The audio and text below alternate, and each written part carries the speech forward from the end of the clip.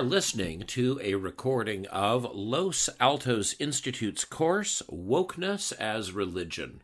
My name is Stuart Parker, and I am the instructor. One of the problems that I found, one of the reasons I decided to start this course was that people would go, this is a cult. And my next thing, because I have a PhD in religious studies, would be, I know, so what kind of cult is it? I want details. There are lots of kinds of cults. Some of them are more hostile to society than others. Some wreck their members' lives more than others. Some are weirder than others. What I found so frustrating when people like Chris Elston and others would say it's a cult, I would want that to be the start of the conversation, not the end of the conversation. And so I've decided that this is a good way to elaborate that. So anyway, as I was saying, I was happily minding other people's business, being an activist, when I was faced with this escalating set of demands from the people I was organizing with, that I espoused views that I did not believe to be true. And that those demands from 2015 to 2019 kept escalating. And in order to be allowed to work on climate change or on land reform or on opposing investor rights and free trade deals, all that stuff, I felt like I was being driven into a hostage situation where a group of people had taken hostage all the things I cared about and were demanding that I say crazy things that they wanted me to say in order for me to be allowed to keep caring about those things. And so I actually lied more and more frequently about my political views from 2015 to 2019 until the demands became so intolerable that I had to say what I actually thought. And since then, I've been subject to one of the most aggressive campaigns of cancellation we've seen in British Columbia. And I remain, according to the BC government, according to the Minister of Education, who issued a press release through the Premier's office, a dangerous, unprosecuted serial child rapist who constitutes a danger to every child who lives in their city. So I feel like things have got pretty fact-free. And the only way out of this corner is to punch my way out of the corner. Because as long as the wokes are controlling what is true and what is false, everything is held hostage. Everything that we care about is held hostage to the whims of this movement. Now, I want to say that wokeness is itself now so large, so powerful, so global. I don't know whether you guys saw Glenn Greenwald yesterday talking about the Brazilian censorship law that is going to, which dwarfs Trudeau's proposed online censorship law by orders of magnitude. It will restore Brazil's pre-1984 military dictatorship press censorship system. And this is supposedly a guy on my team doing this. So we've gotten to a pretty ridiculous point. And so wokeness is huge. It's affecting billions of people. It's affecting trillions of dollars. And we have to recognize how big it is. So we're going to be looking at one aspect of wokeness in this course. It's an underrepresented aspect, and that's why I think the work we're doing here is useful. So it's a massive global phenomenon affecting every aspect of people's daily lives. And it's also all of these other things. It's an interlinked set of social movements that both cooperate with each other and compete with each other in a synergistic way. And these social movements are, the way they're whirling around each other is part of wokeness, because wokeness, like any powerful phenomenon, is dynamic and capable of rapid adaptation. It's a set of orthodoxies that, again, intersect in points, compete in points, and cooperate in other points. And by orthodoxy, I don't mean ideology. An ideology is a coherent set of beliefs that follow one upon another. They may be falsely premised, they may be badly reasoned. An orthodoxy is a set of rules about what you are, what you're allowed to say, what you're not allowed to say, and what you have to say. Orthodoxies often appear to impersonate ideologies, but the philosopher Wittgenstein pointed out that you don't have to take people at their word. Just because they say what they've just said to you was an idea doesn't mean that the pile of words they just dumped on you is actually an idea. And that's why I tend more towards the idea of orthodoxy. There's another way we could describe wokeness. It is the class consciousness of the managerial class, if you want to talk about it in Marxist terms. It's a different class consciousness than the class consciousness of the owner class, which is what we've been dealing with before. The managerial class thinks differently because its relationship to us and to the physical world is different.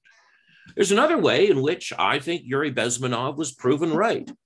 Part of this probably is a KGB psyop that was designed in the 70s and 80s and slowly detonated at liberal arts colleges across the United States to seed a new kind of class consciousness. Because we have to remember that the USSR was run by the managerial class. So that whereas in the West during the 20th century, the managerial class were merely agents and lackeys of the owners, on the other side of the world, the agents and the lackeys of the owners rose up against the owners and, impersonating the workers, took over these societies and instituted policies similar to those we see here today. So some of this may simply have to do with the material nature of the managerial class. There's another way we can think about it in more capitalist economic terms. It is an alliance of three horizontally integrated industrial interests: big tech, management consulting, and pharma. And there's a coincidence of interests and a coincidence of power that's causing them to cooperate in a particular way. There's another way about which I've written is that it's a new form of etiquette and offense politics, that you're looking at the Emily Post or Miss Manners of the 21st century. These are chapbooks on how to act around other people if you wish to impersonate the managerial class at parties. It's also a strategy for gaining buy-in to capitalist projects, investor rights, ownership concentration, free trade. All of these things have been wokeified. I was part of the old left that had been in support of Brexit since 1992 when the Maastricht Treaty was proclaimed. I was completely baffled that we were all in favor of this treaty we'd been fighting for 20 years. Suddenly, it's like, oh, it would be racist to support Brexit. It's like, but I thought we didn't like all of these investor rights and all this free trade and all this labor mobility and it'd be racist to even talk about that. So that's another element of this. It's about greasing the wheels for major capitalist projects and continuing to reorganize our society. So recognizing it's also all of those things, this course is about how it's a religion.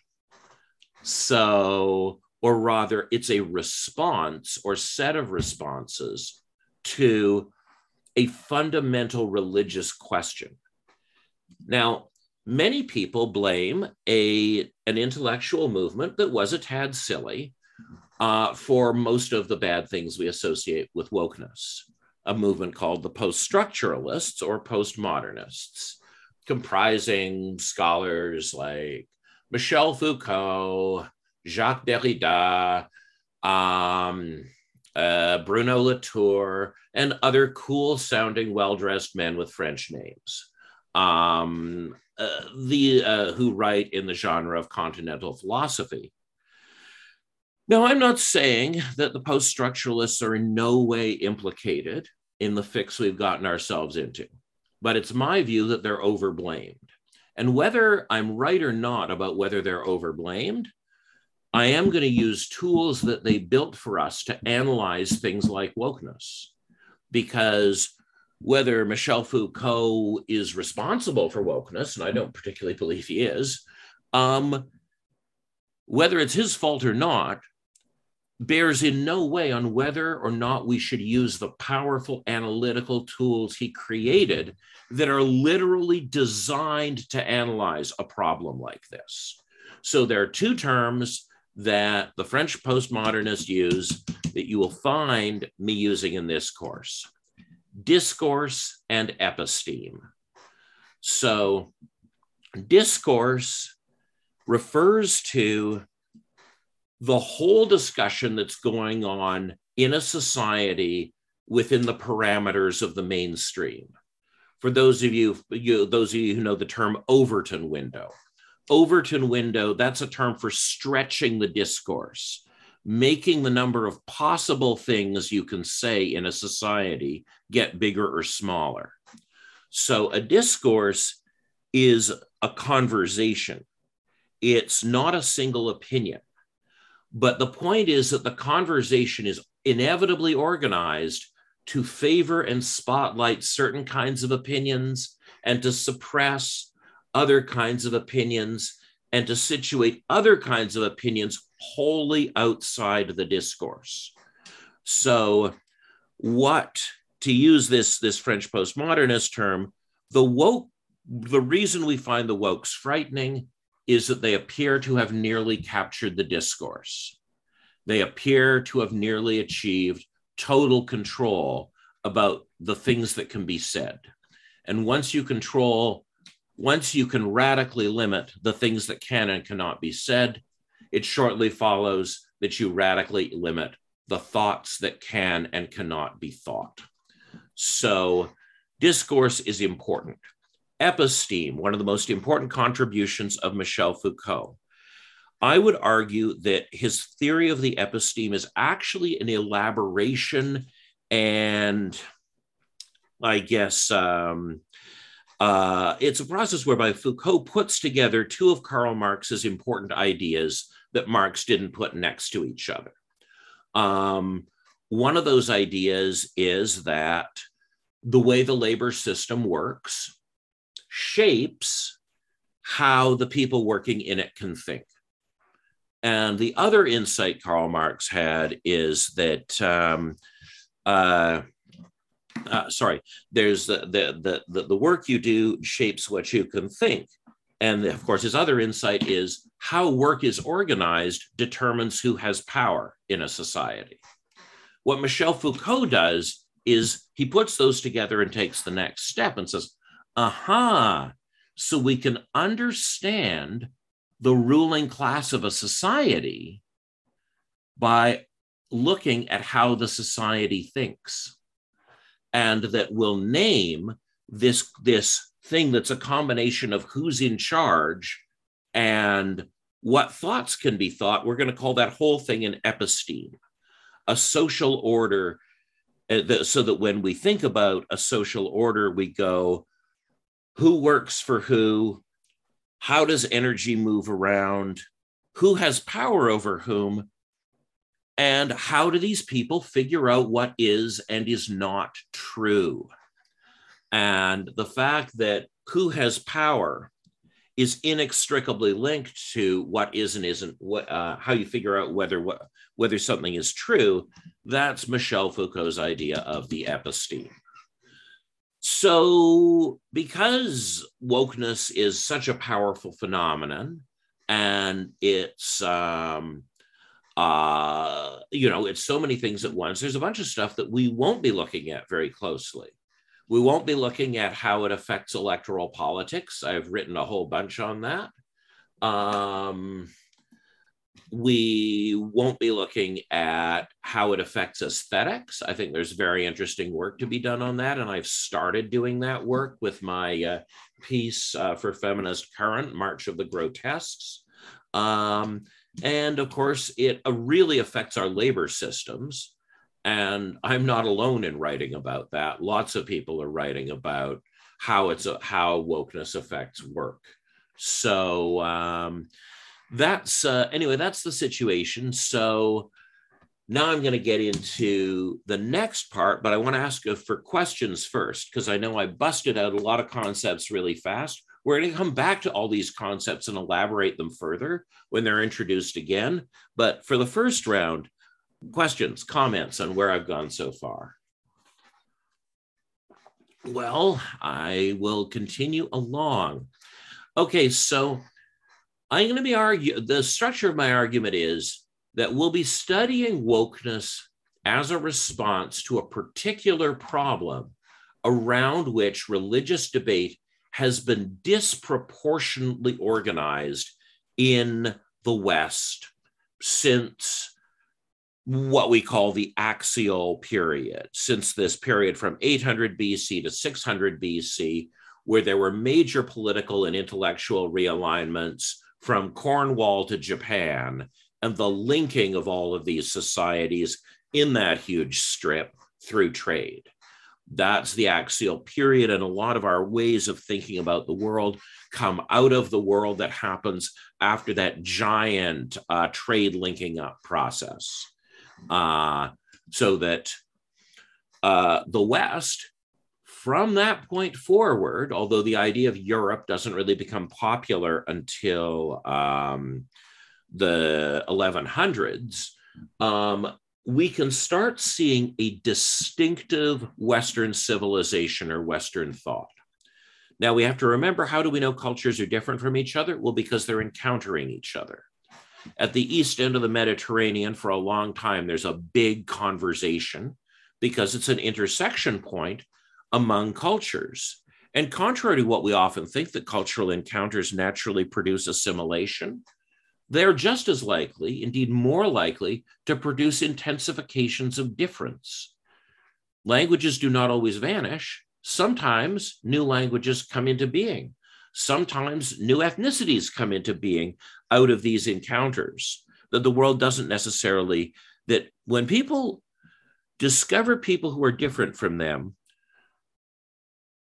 Jonathan Z. Smith, the religion theorist, argues that the most offensive form of difference to a person is too much like me.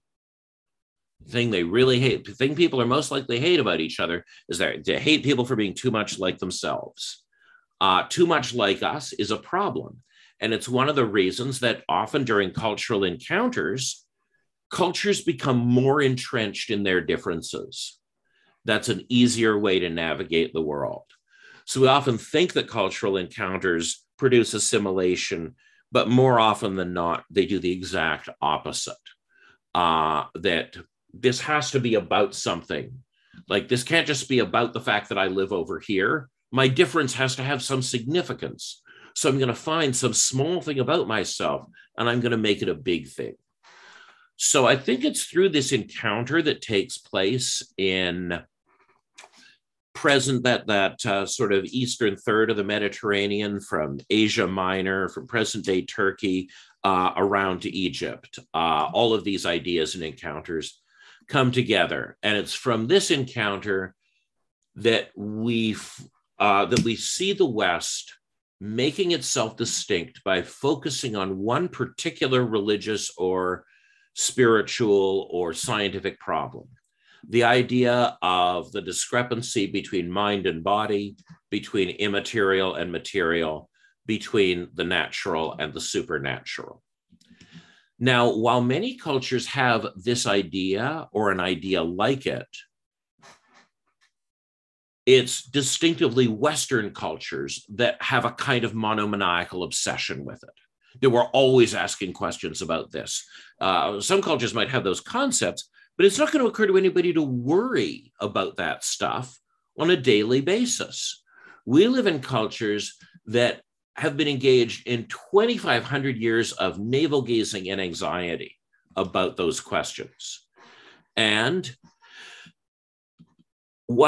you can actually trace the epistemes of Western civilization, which by how they come up with different answers to this mind-body question, to this nature, supernature, ideal, real, those questions. We can trace distinct periods where everything shifts, and that is a key part of that shift.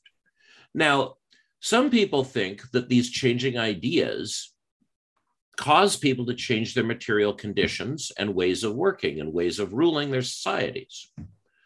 Some people think that people's ways of working produce these new ideas. If they change, it produces these new ideas. We don't care.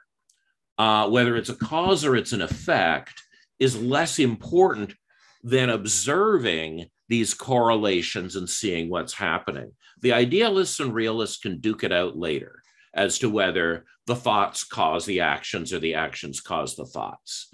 It's a fun problem to obsess over, but like the mind-body problem, is largely a useless obsession that takes time away from better pursuits in one's life. Now, of course, I'll point out that there are times when the West succeeds as the West precisely because of this strange set of thoughts. So here we go. And Foucault is himself agnostic on whether it's the material that causes the material in his theory of the episteme. Again, he's not as interested in causation as in correlation. So now I'm just going to ask if anybody has any questions or comments before I go to the third and last bit of today's talk. I have a question. Yes. When you're talking about cultures encountering each other, now I'm really confused about how multiculturalism works. And I know you said you weren't going to talk about politics, but all of a sudden, you know, I'm clearly a Canadian. Well, maybe it's not clear, but I'm surrounded. I grew up in that. And I just find that, like, how do we navigate it? Well, I think it's one of the key sites of, I mean, the thing is that being cosmopolitan is not special. It's not something that we invented recently.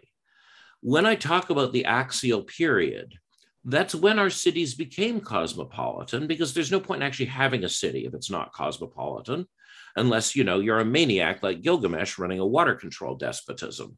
But generally, there's no point. There isn't a lot of economic incentive in the ancient world to have cities. They're largely used as a way of burning off excess population. You make them attractive enough that poor people move there and die of epidemic disease really fast. That's mostly what cities were for initially. And then we found that cosmopolitan cities so facilitated trade that cosmopolitanism developed a profound economic logic, right? If you're in, you know, let's say on Cyprus in the Eastern Mediterranean, 600 BC, you've got Phoenicians, you've got Greeks, you've got Egyptians, you've got all these different groups of people. They're all maritime powers. What makes a city in Cyprus prosperous is that the Greeks will come there to trade with the Phoenicians, that the Egyptians will come there to trade with the Greeks. So there's a myth of multiculturalism in Canada, that multiculturalism is somehow an invention of the modern era. No, monoculturalism was an invention of the 19th century. During the 19th and 20th centuries, we destroyed the pre-existing multicultural fabric of our cities through a force we called nationalism. And nationalism then screwed all these things up. So then we had to recreate multiculturalism in a very coercive way. So multiculturalism today, I know, is thought of. One of the great achievements of the Pearson-Trudeau refounding of the nation between 1964 and 82 was changing the valence of multiculturalism. Multiculturalism was something that the left used to despise, because the first multiculturalists of the modern era, of the contemporary era, was the National Association of Manufacturers in the United States. And they believed in something called multiculturalism because it reduced employee wages. That if you had a group of unilingual Swedes and a group of formerly enslaved Blacks and a group of unilingual Italians, if you were a major manufacturer, you would fund second language programs for your workers. You would fund patriotic associations for your workers. And what the labor movement was doing, what people like Joe Hill was not named Joe Hill. Joe Hill, the famous labor leader, the iconic labor leader of the 1920s, was named Joel Haglund. He was a Swede, but he and the international workers of the world believed, because they saw the evidence, that not all learning the same language was preventing the workers from working together, and that having different religions was preventing the workers from fighting together. And so people like Joe Hill took on English names. They took on the language and the nomenclature of their society. They took on a common religion so that they could build solidarity. And it used to be thought, so multiculturalism used to be thought of as an ideology of the right, of the corporate sector. And it was successfully rebranded as its opposite for both good and bad reasons in the 1960s. But multiculturalism is one of these things that's taught to us as an unalloyed good in Canada that we cannot analyze, when in fact, contemporary multiculturalism has, one of the reasons that Maxime Bernier's party ran the largest proportion of non-white candidates of any party in the last election is because of how we structured multiculturalism. You see, it used to be that we had a nationalism where everybody was invited to Canada Day, and we waved the same flag, the maple leaf, and we told stupid Canadian stories that mostly weren't true. And I'm not saying like Canada Day was a big success as a festival. It was no 4th of July. This has always kind of been a bullshit country. But the point was everybody was invited to the Canada Day picnic. They were invited to the Canada Day parade, and it was expected that everyone would go. There was something wrong with you if you didn't go. Now, fast forward 50 years to the old man's son being in power, and we see the opposite theory. The elite in Canada, the managerial class, the good people, the woke people in Canada, what do they do on Canada Day? They cry. They stand in front of the camera and they cry. And they conscript various tokenized people as actors in this play they put on where they apologize again and again for things that they don't even think are their fault.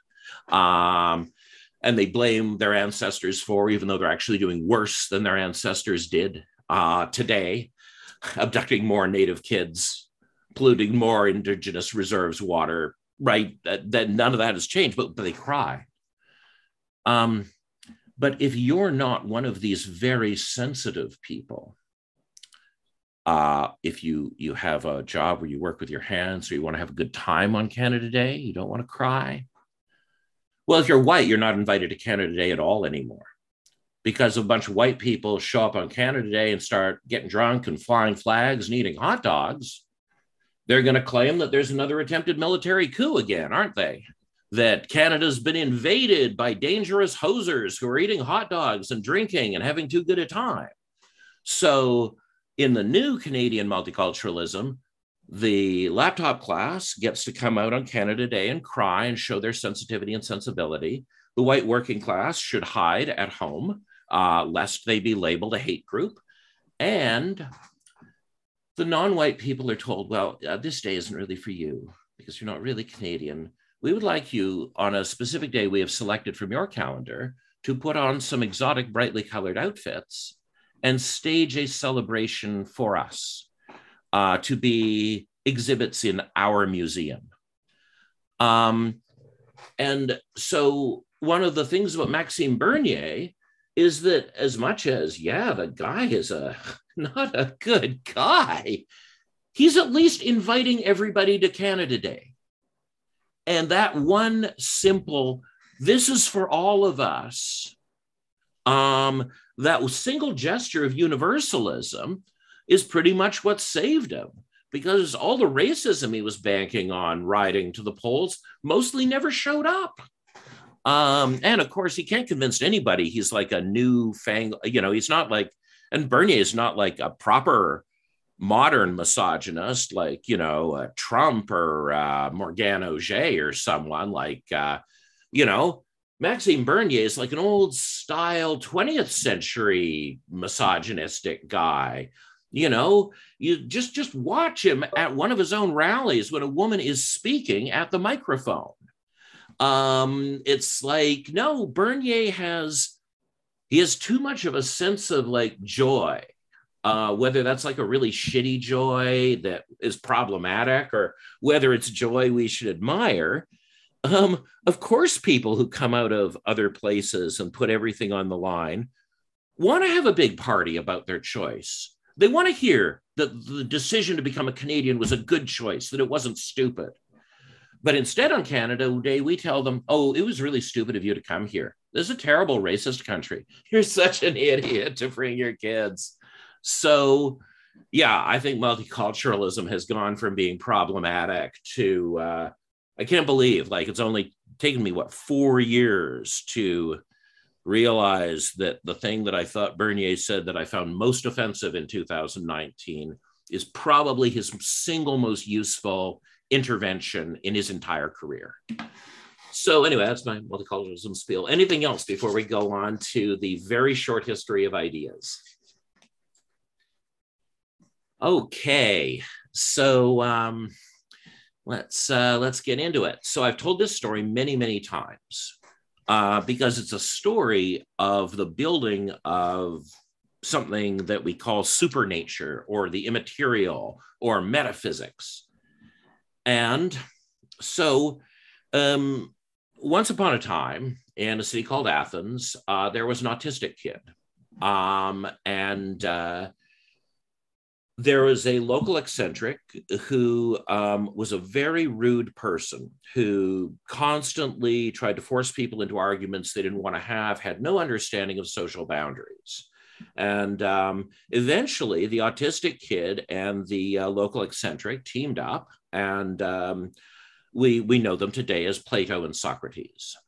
Now, Socrates was exceptional as a teacher. On the one hand, he was in some ways, he was a Maxime Bernier-like figure in that he was constantly meeting with greasy people who might want to organize a military coup.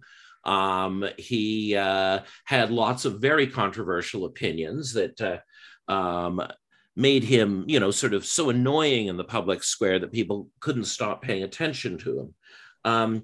But he had one virtue that almost all people working in the field of higher education at the time lacked, which was a complete disinterest in raping his students. The reality was that tuition fees for most of our history, and you can see this functioning still in Britain right up to the present day, that elite education is usually paid for concurrently in two ways. And actually, this is true more of education for boys than it is of education for girls. Elite education for boys is almost always paid for both in money and non-consensual sex. And certainly we can say a lot of nice things about the Athenians. Their child safeguarding practices leave a lot to be desired. The only reason ancient Athens looked good was it was being compared to the Phoenician civilization, where people kept sacrificing their babies to the fire god Baal. Like, that's what you needed in order to make child safeguarding in Athens look responsible and appropriate. Now, like many people with autism, it's evident that Plato had high levels of tactile defensiveness and would have been ruined had he not lucked into getting a tutor like Socrates. And this partnership is really important because I want to argue that when Plato introduces us to this mind-body separation, when Plato's philosophy arises, many people go, well, what an interesting philosophy to have built. And my argument is that Plato didn't build a philosophy. He described his actual lived experience. And I have a number of friends who are a lot further along the autism spectrum than many people's autistic friends are, who really struggle, really struggle. And they all relate to that, if they're, smart autistic people, they really relate to that if you have a high level of intelligence, one of the way you're going to cope with your disability is ideas will actually feel more real to you than reality. And your experience of being physically embodied will always feel like it's a mistake. You're trying to escape from it back into your head where it doesn't hurt. And so Plato crafted a theory of the universe that I think largely describes the experience of a highly intelligent young autistic man in classical Athens. And his insane loyalty to Socrates as a biographer of this sort of public nuisance had to come from somewhere. And it's in Plato's speech of Aristophanes, an often misunderstood, very important speech in the Timaeus, where it's the most sophisticated, or is it, it never doesn't matter. Speech of Aristophanes can be looked up all by itself. He's explaining what Athenian education is like. Plato's basically figured out that it's really wrong to have sex with kids, and you shouldn't do it, even if they say they might want to. And it's in the works of Plato that we see that idea first being propounded as a necessary and positive idea. And when Plato created an institution called the Academy, one of the things that made the Academy different than the school of the Epicureans or the school of the Aristotelians or the school of the Pythagoreans was this prohibition on sexually interfering with students, which honestly probably lasted about 20 years after Plato's death. But, there was a moment in the sun. So Plato writes in the Republic about this thing called the world of forms. And he has this metaphor of the cave, right? That the physical world is like the shadows on the walls of a cave. But if you step out into the light, you enter the actual world and you see how distorted and one-dimensional the shadows were. And he argued that this is, in fact, how the universe works, that his ideas about how things should be in his head, his idealized forms were what was real, and that this world was a mistake created by an inferior god called the demiurge, and that the demiurge was this amoral divinity that created the material world so that it could have a domain that it hollowed out from gods. So, and one of the commonalities among the great classical philosophies is they were all monotheistic. They all argued that the Greek gods everybody was worshiping in the street weren't real gods, and that, if you were smart and you went to private school, you would know that. It's from this, then, that I want to say we don't come up with the idea that there's a physical and a non-physical. If you ask Plato, which world is more physical, of course he would say the world of forms. And we have to now go into what the words physical and natural mean. Physics, physis, in classical Greece simply means everything that is and how it works. The translation of that word into Latin was nature, natura, which simply meant everything that is and how it works. The Romans had an additional word for that, which was universitate rerum, meaning the list of all things that are. So Plato wouldn't have argued that there was a physical and a non-physical, or a metaphysical, or any of that. He would simply have said, no, the thing you think is real is less real than this thing I've found, less physical, because the laws of cause and effect are more easily documented in the world of forms. The world of forms is more important, blah, blah, blah. Now, nevertheless, Plato had started people down that road. And his former protege, later dissident, Aristotle, went off and formed his own school and went, I think this idea that this stuff in my mentor's head is more real than the world I can touch is kind of bullshit. I'm not saying ideas aren't important, but let's roll up our sleeves and get down to brass tacks.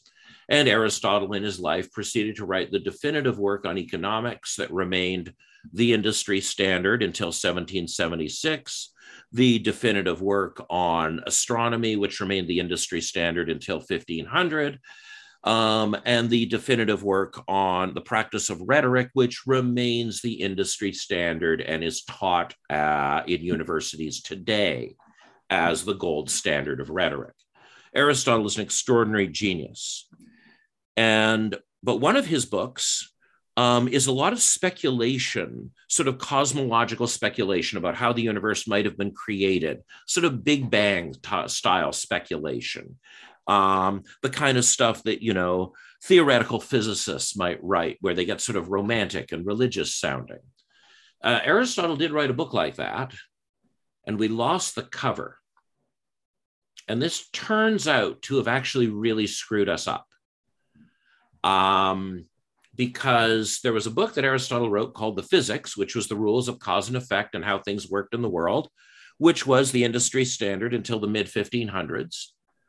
And then he wrote a sequel with all these cosmological speculations, and we lost the front cover. And in fact, in the West, we lost the whole book. It wasn't until the Crusades that we rediscovered this incredibly wild and imaginative sequel to this book that we'd been reading in our universities and monasteries called The Physics.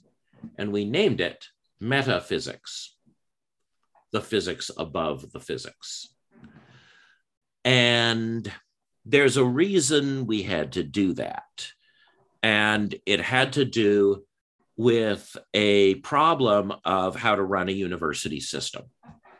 In the 1300s, the cathedral schools had become orthodox in the way that universities have today. The great cathedral schools of London and Paris and Glasgow were so orthodox that, like universities today, they were firing all their best and most controversial instructors. These instructors went out into the streets of Paris, and you can see that there's a lot of our institute's strategies here are not original in any way. They just look weird because they're a level of historically based plagiarism that isn't often encountered. So what do these people who've been fired from their university teaching jobs do? Well, they created what we call the universities now, which where they went into the streets and they created small student-run co-ops and small instructor-run co-ops where people would pool their money so that a group of students could listen to an instructor in a setting like this. In the 12th and 13th centuries, universities weren't quite able to give credentials yet. That's going to hit in the 14th century after the cathedral schools collapse. So it's in this late medieval period that there's a big departmental conflict in all of these major universities between two departments, the physical astronomy department and the mathematical astronomy department. And the mathematical astronomy department is the astronomy department that is in charge of actually predicting things, tracking what's going on in the sky, making sure we can insert intercalary days or months if we're getting off the 365 and a quarter yearly cycle, fixing the calendar, predicting eclipses so people can show off by predicting all that sort of stuff. Mathematical astronomy department has built this incredibly complex mathematical model of the solar system, which we often think of, we belittle it because it put the Earth in the center instead of the sun. But again, back to Wittgenstein, someone once made the observation to him, isn't it ridiculous that not that long ago our ancestors thought that the sun revolved around the Earth instead of the Earth revolving around the sun? He goes, that is ridiculous. I mean, imagine what that would have looked like. So So there's this department that is good at making predictions. It's using a shitty model, but it's built the model well enough that it still guesses stuff well. And up against it is the physical astronomy department, which is not the department you think. It is a department populated by theologians who make declarations about the universe to serve the Roman Catholic Church. For instance, the declaration that every planet is enclosed in a crystalline sphere made of the quintessence, something directly contradicted by the other astronomy department that knows that if that were true, the planets would be crashing through each other's spheres all the time. But the thing is, you couldn't say that, because if you said that, you'd lose your job. So instead, they just created these two departments that didn't talk to each other, kind of like analytical and continental philosophy departments today. Technically, they're the same subject, and they hate each other and have nothing to say to each other. So these two departments, the problem is that the mathematical astronomy field doesn't advance very fast because it's built on this shitty Ptolemaic model of astronomy. However, in 1454, Constantinople is taken by the Turks, and refugees flood into Italy with a whole other set of library books that people in Western Europe had lost. Worse than Aristotle. The West had 80% of Aristotle. But there was some really weird shit in the Byzantine library from a movement called the Neoplatonists, who were people who had largely developed this theory of the natural and supernatural and this mind body and whatever. And then the government had forced them to convert to Christianity in, sort of incrementally. They closed the academies. People had to look for work somewhere. There were these new Christian schools. They taught there. But before the Neoplatonists got Christianized, they were up to some really nutty stuff, possibly based on some texts from China they might have encountered. They came to believe in a figure called Hermes Trismegistus, thrice great Hermes, the inventor of alchemy, the Roman god Hermes, the planet Mercury, the Egyptian god Thoth, and the monkey king from Taoist mythology. All of those things at once. Oh, and Moses, most importantly. And then some people wrote what used to be a perfectly respectable kind of literature called pseudepigraphic literature, meaning I'm going to write what I think this great person in the past must have said. And they wrote, so in the 4th century AD, Neoplatonists in the Middle East wrote some texts called the Hermetic texts, supposedly authored by this Chinese, Egyptian, Roman, Greek god who was also Moses. And these texts had a real literary flair to them. They were a great read. And they had all this imagination. They were wild. They took ideas that had lain dormant in Western civilization for 1,000 years. And people could feel traces of these ideas in their minds because the Christianized Platonists had passed on little traces of these ideas. But this was this incredibly decadent, wild read. And the Hermetic texts were the first texts that argued that the earth revolved around the sun because the sun was at the center of the cosmos, because the sun was itself God. This was obviously heretical, but inspired many local intellectuals in Italy and further north in the Holy Roman Empire. And one of those guys was Copernicus. And not based on empirical evidence or observation, but based on this very, very trendy piece of literature, Copernicus created his heliocentric model of the solar system. And it took, initially it was less predictive than the Ptolemaic model, the old geocentric system. But within just a few years, working with Copernicus's model, it was like a motor had been strapped onto the back of these mathematical astronomy departments. and they started figuring things out really fast. And the physical astronomers are getting a little concerned, but they're not that concerned because their version of the cosmos is the one the church is teaching. It's the one they know is real, and it's not changing. The trial of Galileo is often misunderstood. It's an important trial to understand today because we have our Galileos today. We have such trials today. Galileo's position was not, the church had no argument with Galileo's position that the planets moved in elliptical orbits and that there were no spheres. The church's objection was to that thing being taught as physical astronomy. And their demand was that as long as Galileo made no claims about how the universe was, but merely about the model that predicted things, if he merely said this is predictive but not true, he wouldn't have been under house arrest. He would have been able to take that academic job at Harvard. Harvard Search Committee did invite him near the end of his life, but house arrest had taken a lot out of him. So now what the church had been building and what it would inevitably use it was right to be frightened of Galileo. And so it went back. So when the university system was first being built, Thomas Aquinas, in his Summa Theologica, put forward a theory of physics that could be used to contain these problems. Initially, there was no need to contain the problem. It was just a weird department that made predictions. But suddenly, Thomas Aquinas' great theological synthesis turned out to be a bunch of help because he had argued in the 13th century that there were physics wasn't one set of rules covering everything in the universe. It was the set of rules for one set of things that God didn't think was very important.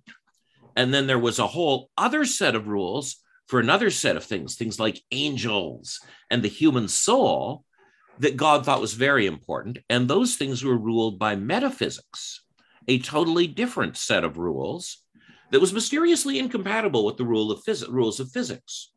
Well, this was used to contain people like Galileo. And Galileo himself speaks in favor of this concession. The church, right, it loses the battle, but it wins the war. It wins the battle, but loses the war against Galileo. Ultimately, the church accedes to Galileo's formulation, which is this. It is not for the church to decide. No, it is for the church to decide who goes to heaven, but it is not for the church to decide how heavens go.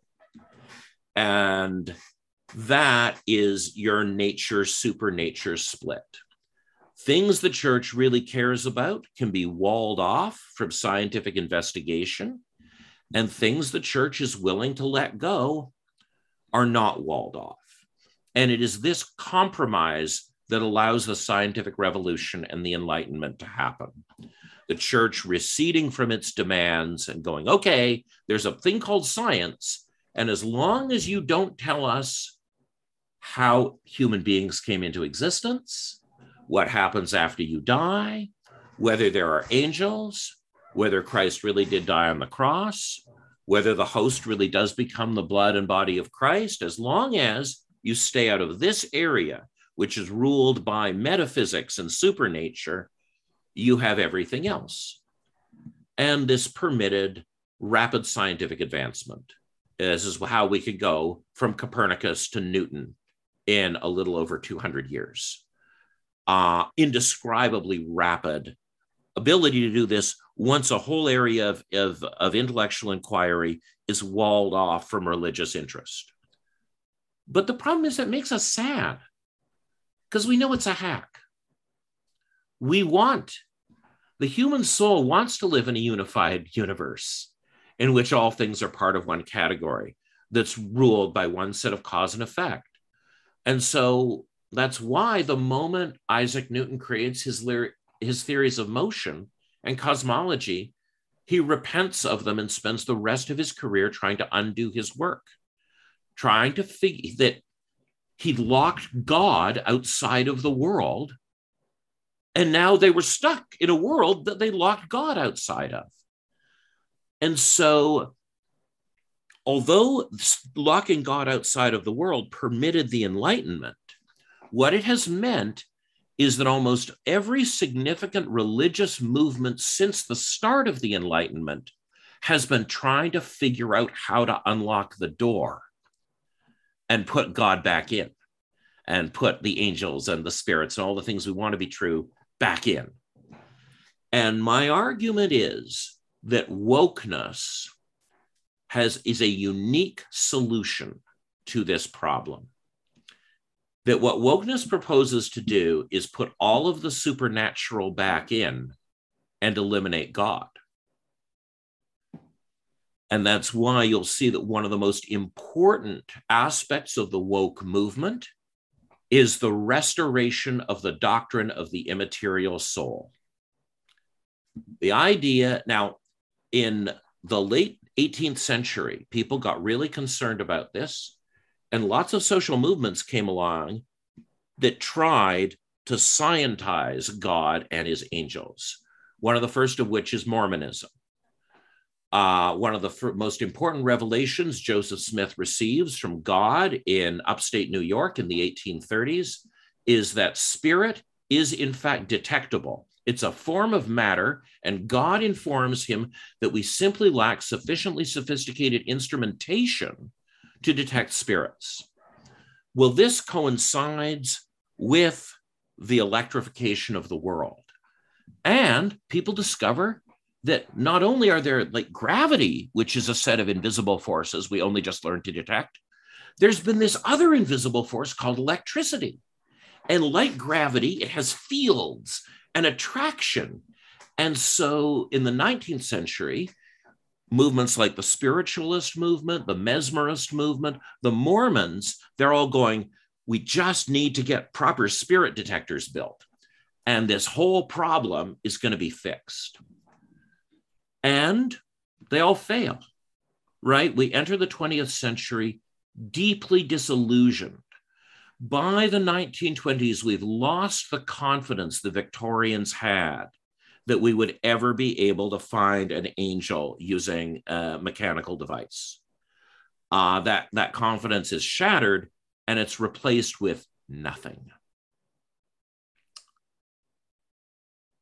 That's one of the reasons the oil men found it fruitful to create the fundamentalist movement in the 1920s, because when that disillusionment hits, some people go, so the problem is science then?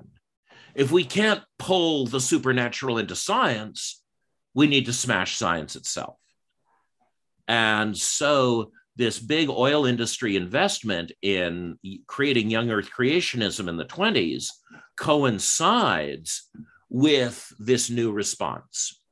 And I've, of course, largely been animated by opposing that response, of opposing the agenda of the oil industry and the Christian fundamentalists and the Muslim fundamentalists and their oil industry, and the incredible alliance they built between the Bush family and the Saud family, right, in the 70s and 80s. That's been my focus. And so I was not looking at how the people around me were dealing with this problem. People who were not like me were having this problem, and they were the problem. And so most of us on the progressive side of the political spectrum were completely asleep at the switch.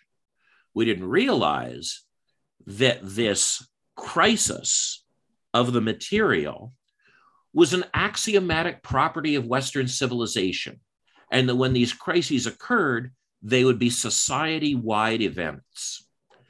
And so I think that there was a spirit of it can't happen here on the global left that was smug and incurious and has served the world very badly.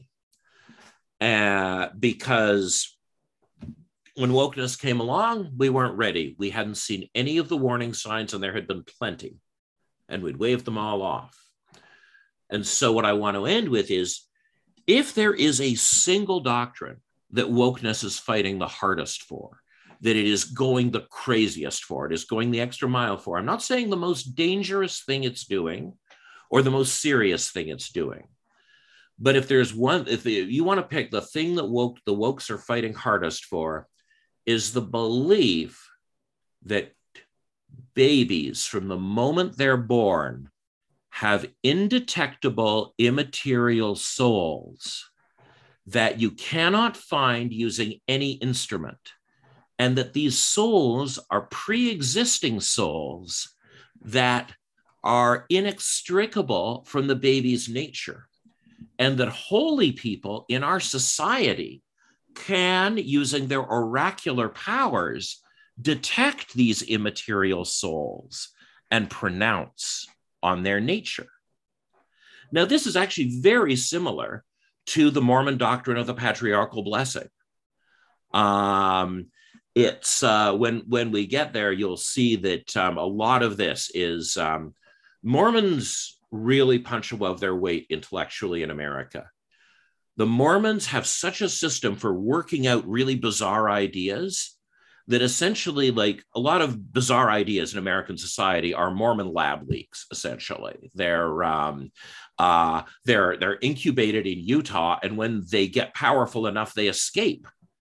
The first one of those, by the way, is the urban legend, the thing that made us create the category urban legend of the vanishing hitchhiker. It was a piece of Mormon mythology that existed from 1855 to 1941, and then during the Second World War, it escaped from Utah and spread all over Anglo-America, and people were seeing vanishing hitchhikers everywhere.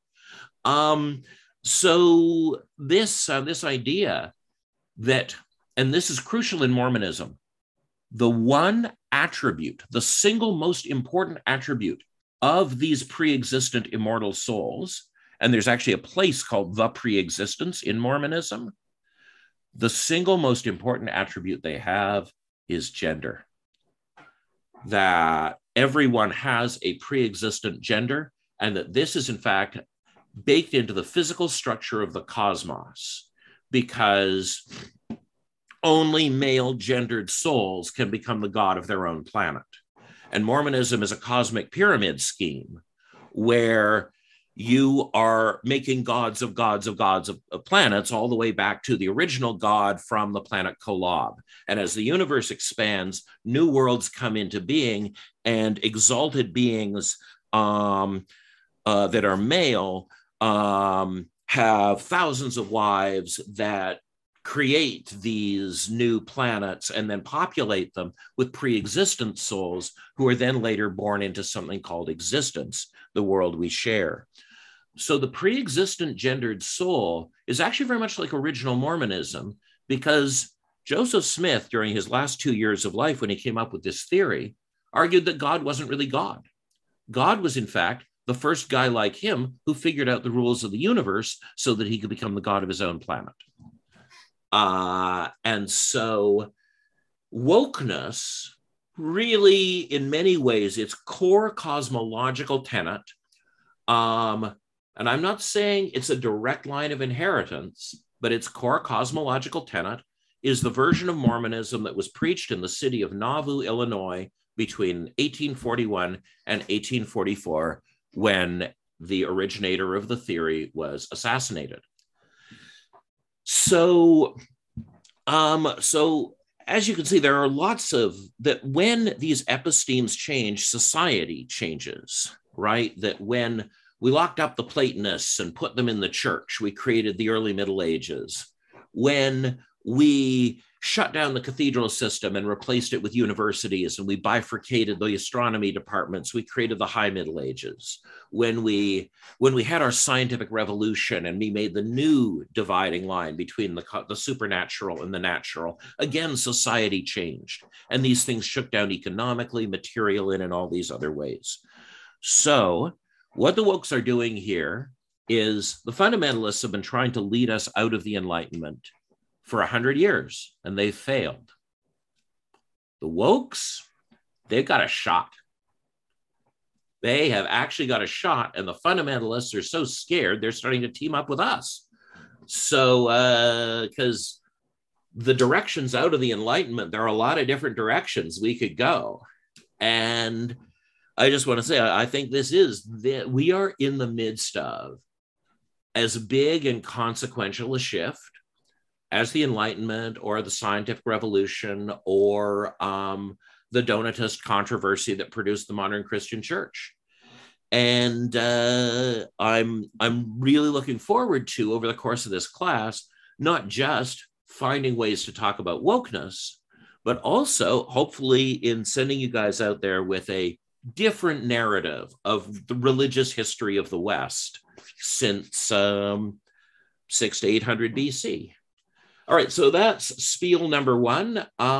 Questions and comments? I've got one. So go ahead. Go ahead, Christine. I was just going to say, as a Latter-day Saint, there's some things I'd push back on. Okay. And asking totally respectfully, mm-hmm. Have you attended church very often with Latter-day Saints? Yes, I have. My friend Ross is very active in the church. He's the main donor to this institute. And and I mean, one of the things you'll notice is, don't worry, I'm equally disrespectful of everyone in terms of that. So correcting the doctrine is important.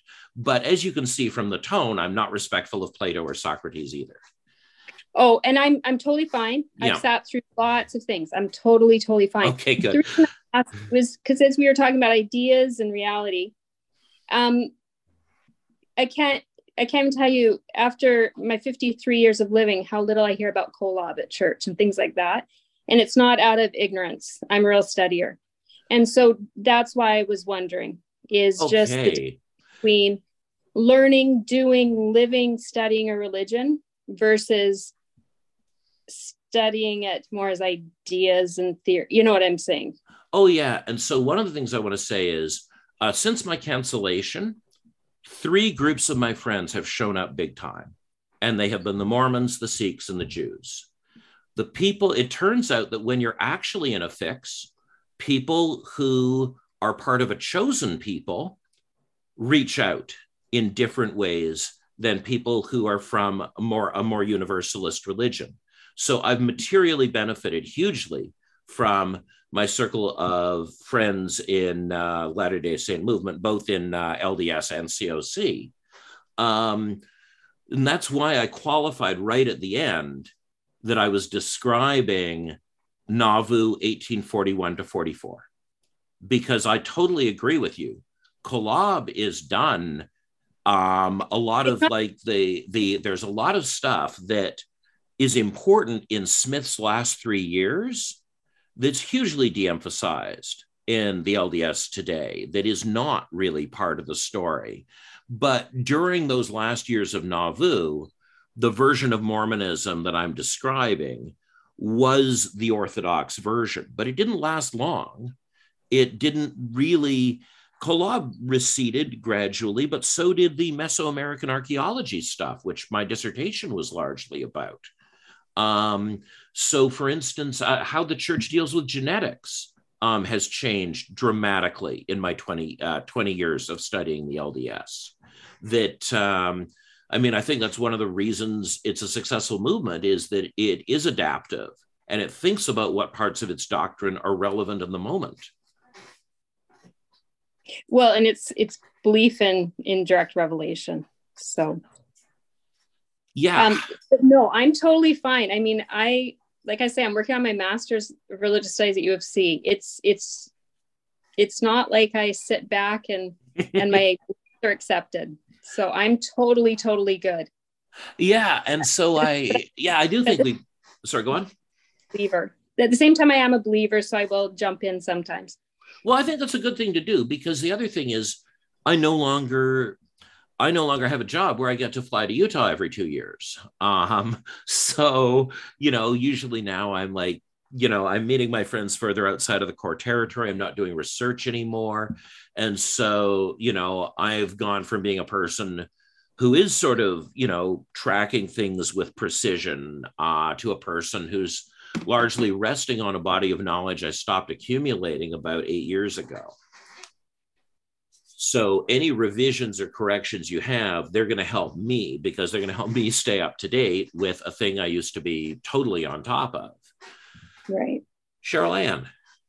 Yeah. The point that you were making about the soul and woke, with the issue of gender, you get, like what I've read is that people will say that they were born into the wrong body, and that they're saying like little babies would know. I'm rather suspicious of that. And the other thing is that the majority of transitions have been female to male. And it's almost like they're squeezing women right out of the picture. Like we're being put out of the public space, the public square. And I find it very difficult to accept. And I can't believe that a man is a woman or a woman can be a man. So I guess I'm kind of in the Fred Flintstone category here, but I don't think people get into this course without believing that. People who don't share your belief are just not here, right? Because I'm a legendary hate monger. Literally every sentence I speak, a trans person is committing suicide somewhere in the world, according to the wokes. Every time I say a sentence. So of course they couldn't even show up for the course to find out what I'm saying, because they'd be aiding and abetting murder. Stochastic terrorism, I believe it's called. So I think that this is a pretty solid presumption you can rely on here. It used to be that our institute tried to play both sides, and we didn't want to be like the wokes and hound people out over these small differences. But we reached the point where it was impossible to have members of the organization who held these views about the gender orthodoxy, because, as we'll see in subsequent episodes, packaged with them is a set of social behaviors for enforcing them that are antithetical to reasoned debate. So ultimately, we had to protect our members' ability to have reasoned debate. So it's weird that we have to settle on a couple of things in order to be able to debate the others. But I think, unfortunately, that's where we've been pushed to.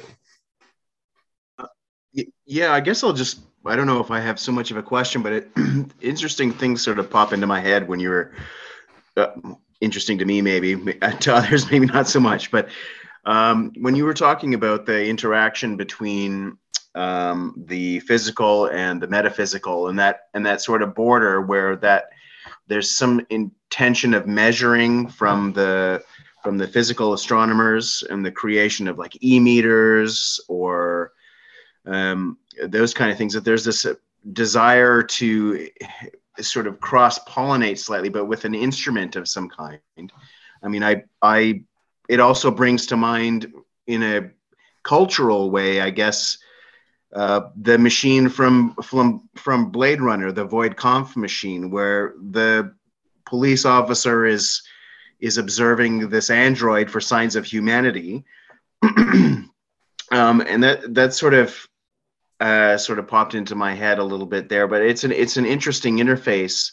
I always sort of wonder how the religious world, and it's certainly not a world that I'm a part of as an atheist, but it's interesting to see how the interpretation of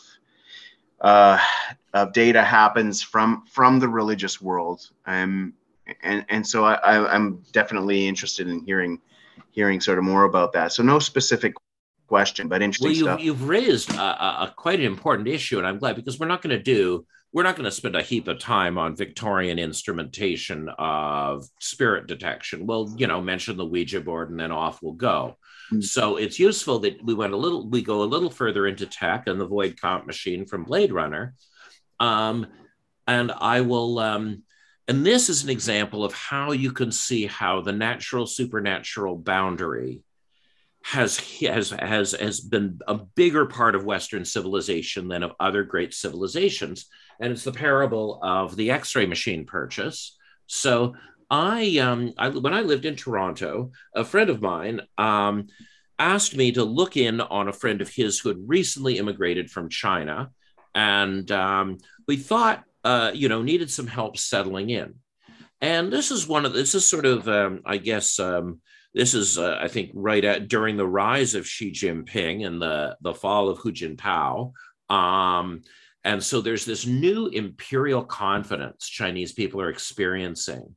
And this totally comes off. This woman who's come over, she had worked in the hospital system in China, doing acupuncture and other traditional forms of traditional Chinese medicine. And so she decided to set up a practice. So right away, she picked an English name, and I went, you've spelt Francis wrong. That's the male spelling. And she would not believe me. She would not believe me that there are two spellings of Francis, and they're pronounced identically, and they're conditioned by gender. And that sort of confidence, which I admired, it's like, it's great to see confident immigrants. That's so cool that your society's on an upswing and you're showing up like white immigrants would show up somewhere else. Like, it's really cool that you're like telling me how my language works after 5 minutes. But her next decision was a disaster.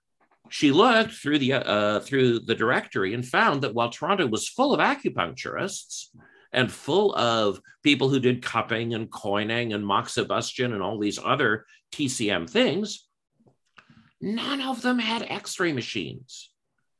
And she could not believe it. She's like, but our department at the hospital has 4 times as many MRI and X-ray machines as the Western medicine department does. All we do is nerve conductivity. That's the whole basis of acupuncture. That's why it works. It's scientifically based. We use these instruments. I'm going to make a killing with this X-ray machine. Well, of course, she borrowed this money for this fucking X-ray machine. And nobody who wants to go to a traditional Chinese medicine doctor in Toronto wants to go to one with an X-ray machine. No, they want to have an old man in a brightly colored robe who feels their pulse and then closes his eyes and looks all zen and pensive, and then diagnoses their illness, as it seems almost by magic, and then gives them a list of strange herbs to buy. And they can come away having this very sort of mystical, oriental, non-Western experience. They don't want some incredibly business-like woman with an X-ray machine yelling at them about nerve conductivity and things they can do to help it. That's not what they're paying for. But to her, there's a problem with this. It's like, why would you have this boundary? And I try to explain. It's like, because TCM is metaphysical to us and the hospital is physical. And so they're supposed to work by different rules. They can't use the same equipment. If you want to work in a metaphysical field, you have to be transacting invisible forces, not detectable particles. And you just got to pick a lane. Is my business here spiritual or is it material? And people in other countries and subcultures in our own place don't do this. So my friend Ross, our largest patron, his dad and a couple of friends were out snowmobiling near Park City, and they found a car that had driven into the ditch. And the person flagged them down. They'd been praying, they noticed, next to the car, and then they saw the snowmobiles coming, flagged them down. They lifted the car out of the ditch, and then they sped off on their snowmobiles. And Ross's father came home and said, I think I know how these 3 Nephites stories get started. And sure enough, a book of faithful LDS folklore of sightings of the 3 Nephites, these 3 ancient apostles who are like the wandering Jew, but in the Western Hemisphere, the basis of the vanishing hitchhiker legend, and something that's largely vanished. There's not been a single 3 Nephite sighting since 1992. Before that, it was 88. They, again, like the planet Kolob, has been seriously de-emphasized in the tradition. But the point is, when you tell this story from the point of view of this very faithful person by their car, they tell this story of these 2,000-year-old men cresting over a hill on snowmobiles. And that one of the things, if you're not totally captive to the old thinking of the West that was laid down in the fights between Plato and Aristotle, you're like, why do you think the snowmobiles are incongruous? Why wouldn't God's messengers have snowmobiles? Like, why can they only use pre-industrial tech? That seems arbitrary. And the same thing when I was in Ethiopia. The Ethiopian Christian church has this very interesting tradition of folk iconography. It really shows you how wrong Maslow's hierarchy of needs is, because when you go to Ethiopia, you see that the more people are starving and the crappier their lives are, the more hours a day they spend on community art projects. And so in Ethiopia, these churches are round, they're in concentric circles, and people are always adding to these huge murals that take hundreds of years to complete. And I encountered a church where they were adding a mural to reflect the part of the mural that reflected the Ethiopian Civil War against the Derg in 1991. And there was Jesus with his iron crown, flanked by 8 guys with AK-47s. Because why shouldn't God's messengers have tech? The joke's on us, people. The belief that God is somehow affected by literary genre and that, whatever tech he uses that's before 1770 seems reasonable, but if it was created after 1770, obviously that's a silly, superstitious idea. We're the fools for thinking that, like, either there isn't a God or God isn't going to be limited by tech and literary genre. The people who see snowmobiles and guns and whatever in God's world, people who are blessing soccer balls, they're pushing against this Enlightenment separation in a different way. And I think at the end of the day, I think it's the healthiest way of pushing against it, that modern Mormon and Roman Catholic responses to this are among the healthiest, and that things like the new atheism might be a brilliant idea on paper, but really doesn't seem to work out on the ground sociologically in solving these problems. And when we build something like the new atheism, somehow the immortal soul slips in anyway. And here we are. Any last thoughts, Sandra? This is a lot to take in, actually. But I'm a rare bird in that I don't believe in a God or gods. And I'm also a spiritual person. So my spirituality is much more aligned with, say, indigenous spirituality. I was indoctrinated in Roman Catholicism, and I see religion as, in my case anyway, a detriment to spirituality, an impediment to spirituality.